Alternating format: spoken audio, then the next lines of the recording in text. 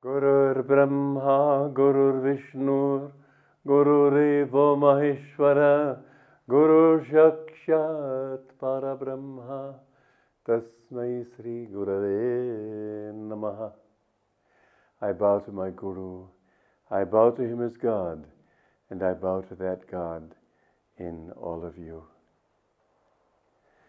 You know, we think of the Gurus as amazing heroes in their wonderful charity and their wonderful forgiveness and their wonderful ability to accept the slings and arrows of persecution and so on. You know, it's really not that difficult as it seems. It really is all a matter of changing your level of consciousness. It's a curious thing.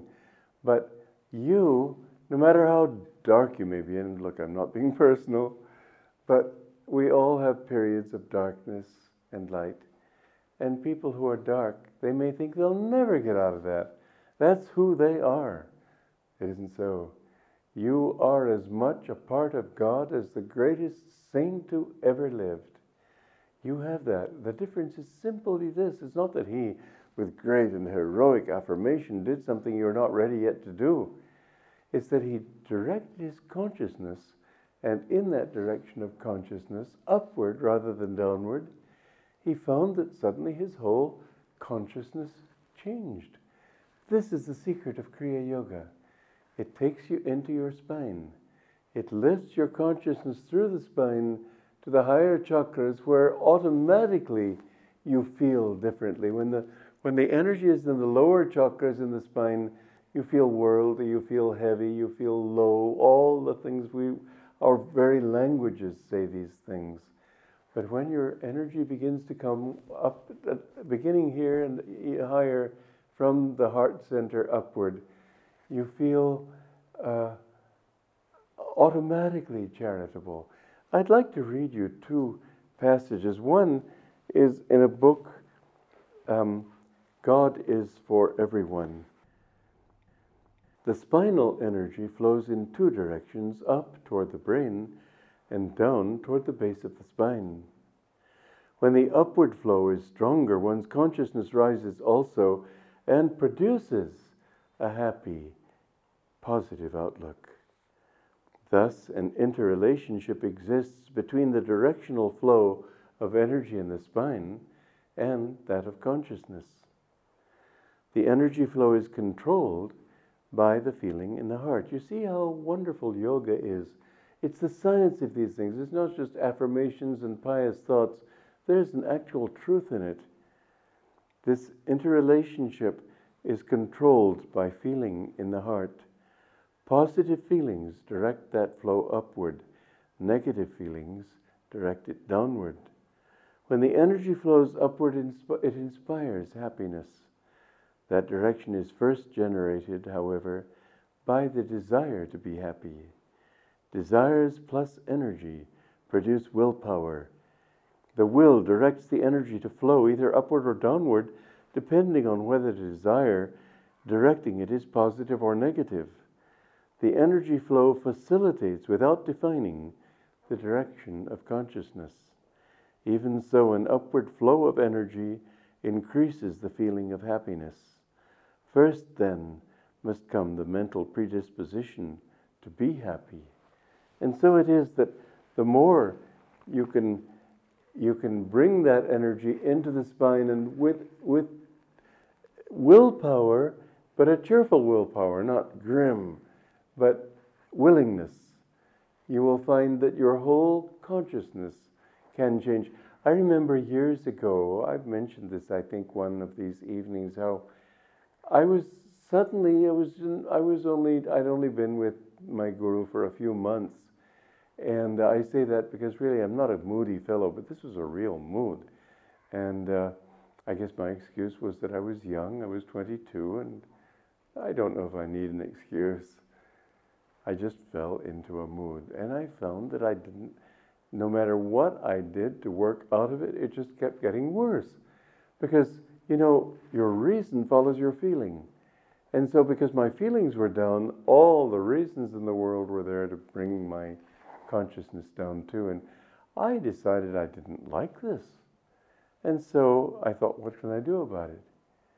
And so, having learned these teachings of yoga, I went to my meditation room and I just sat there, put my mind very strongly here at the point between the eyebrows, and looking upward, I just, with all my willpower, threw my energy and awareness at that point. You know, it only took 5 minutes. In 5 minutes, my entire consciousness changed. I saw all the reason in the world why the mood was just not, it was not based in reality. You see, reason will follow feeling. When the energy goes up, the feeling goes up, and then the reason goes too. But you will see that no matter how you reason with people who are negative, as my guru said, if you want to be unhappy, no one in the world will be able to make you happy. And if you want to be sad, no one in the world will make you unhappy. Did I get that right? If you want to be happy, no one can make you unhappy. If you want to be unhappy, no one in the world can make you happy. The thing is, your desire is your heart's feeling. And if you direct that heart's feeling upward, try this. Practice it yourself. It's a very simple practice. This is one of the wonderful things about yoga. People think that yoga is some abstruse and abstract and far out thing. Actually, it's a very practical, down-to-earth thing that everybody can practice.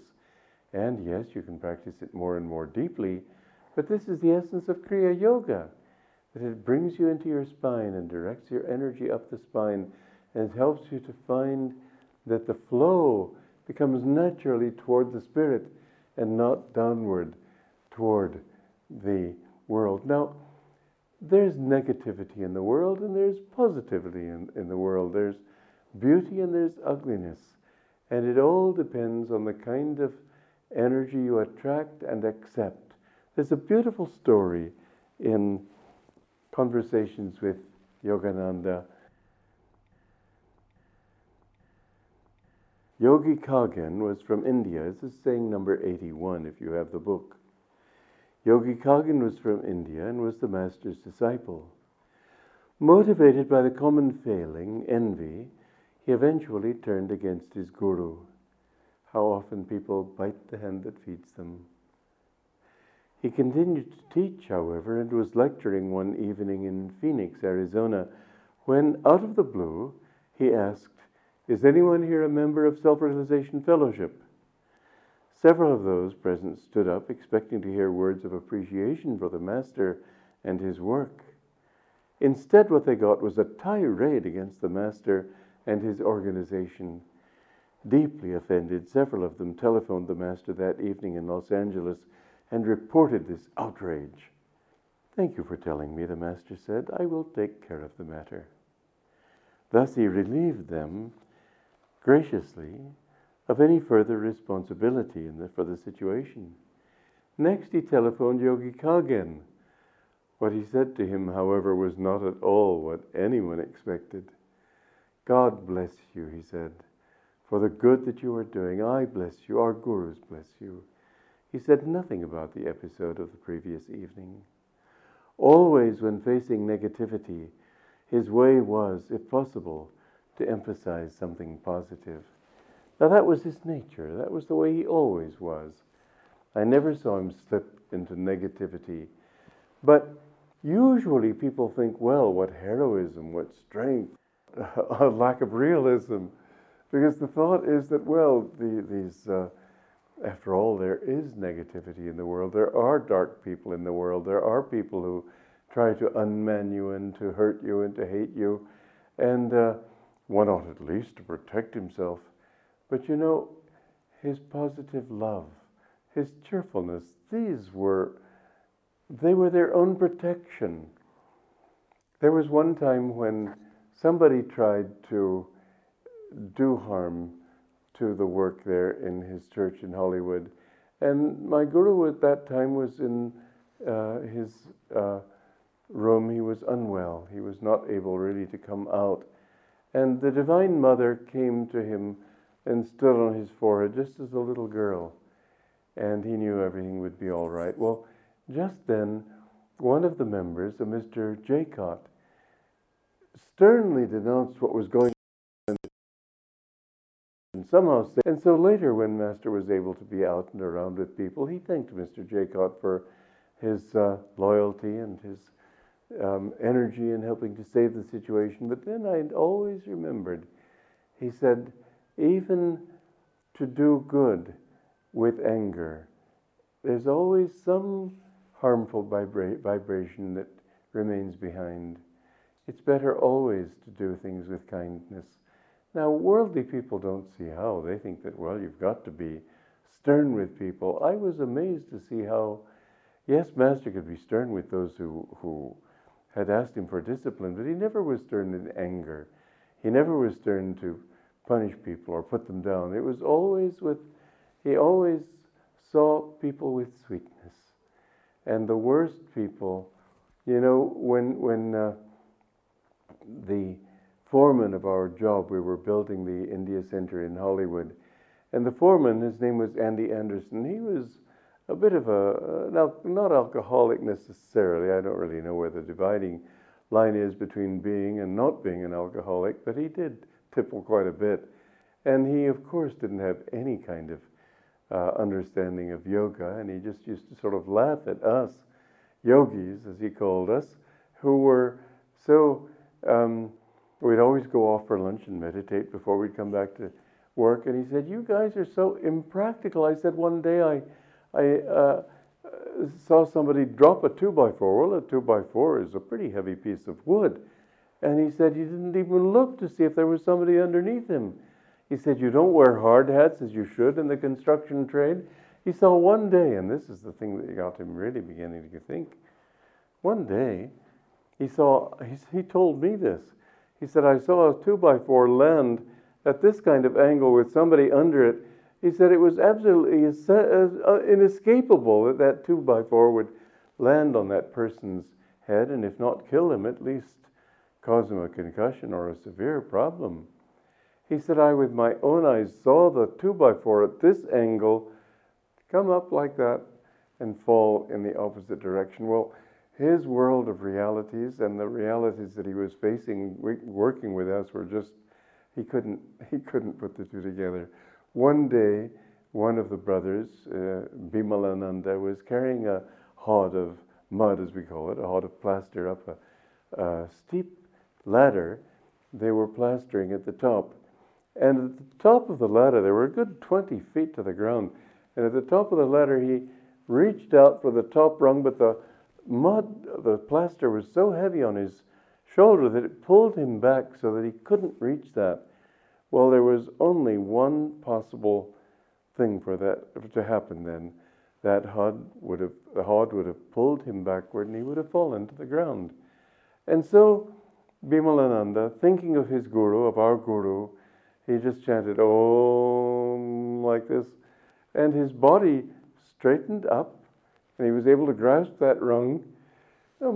Andy Anderson saw this sort of thing again and again, and he began to develop a lot of devotion to this guru. I remember one day, it was Christmas time, and he wanted to give a present to Master, and he thought of him as his guru. He didn't even know what guru was, but he wanted to give him this present. And he brought it up to Master's third floor room where he lived and left it there and then ran for his life. He was so embarrassed. And, he got down to the church and he said, oh my God, I forgot to leave a note there to say who it was from. Now he won't know it was from me. Just then, the telephone rang and it was Master on the other end. And Master wanted to talk to Andy, and he thanked Andy for having thought of him and brought that present to him. Master knew. Well, you see, when your consciousness is raised, this world becomes a very different world from the world that you live in, thinking in your business world of I've got to get these letters out and I've got to go to the bank and I've got to deposit this much money and I've got to pay these bills. And you get so caught up in the world that your mind goes down into the world. And as it goes down, you're completely helpless. If you could really, mind you, I'm not talking dreams. I'm talking the most practical thing in the world. When I built Ananda, somebody said to me once, well, but You don't know the world. How can you're not a practical man. How can you build a community like that with all the tests that you have to meet? And, oh yeah, I had a lot. But I said to him, I have learned one thing. The most practical thing of all is faith. And I saw again and again that with faith, somehow God also entered into the equation.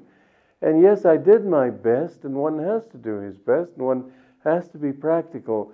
But at the same time, with that best, you find that there is, like gulls on the wind being lofted up high into the air, you find there is a blessing there that takes you and carries you forward and supports you and is your sustainer and your protector. So remember, be strong in yourself. Don't worry about what other people say and what other people do. Be strong in yourself. Go on alone, and you will see that no matter what you do, if you go on alone but have God in your heart, you will always, yes, always be protected. Joy to you. Walk like a man, even though you walk alone. Why court approval once the road is known? Let come who will, but if they all turn home, the goal still awaits you. Go on alone. Follow your dream, though it lead to worlds unknown. Life's but a shadow, once our dreams have flown. What if men cry, your dream is not our own? Your soul knows the answer. Go on alone. Give life your heart, bless everything that's grown. Fear not the loving, all this world's your own. Make rich the soil, but once the seed is sown, seek freedom, don't linger. Go on alone. Walk like a man, even though you walk alone. Why court approval once the road is known?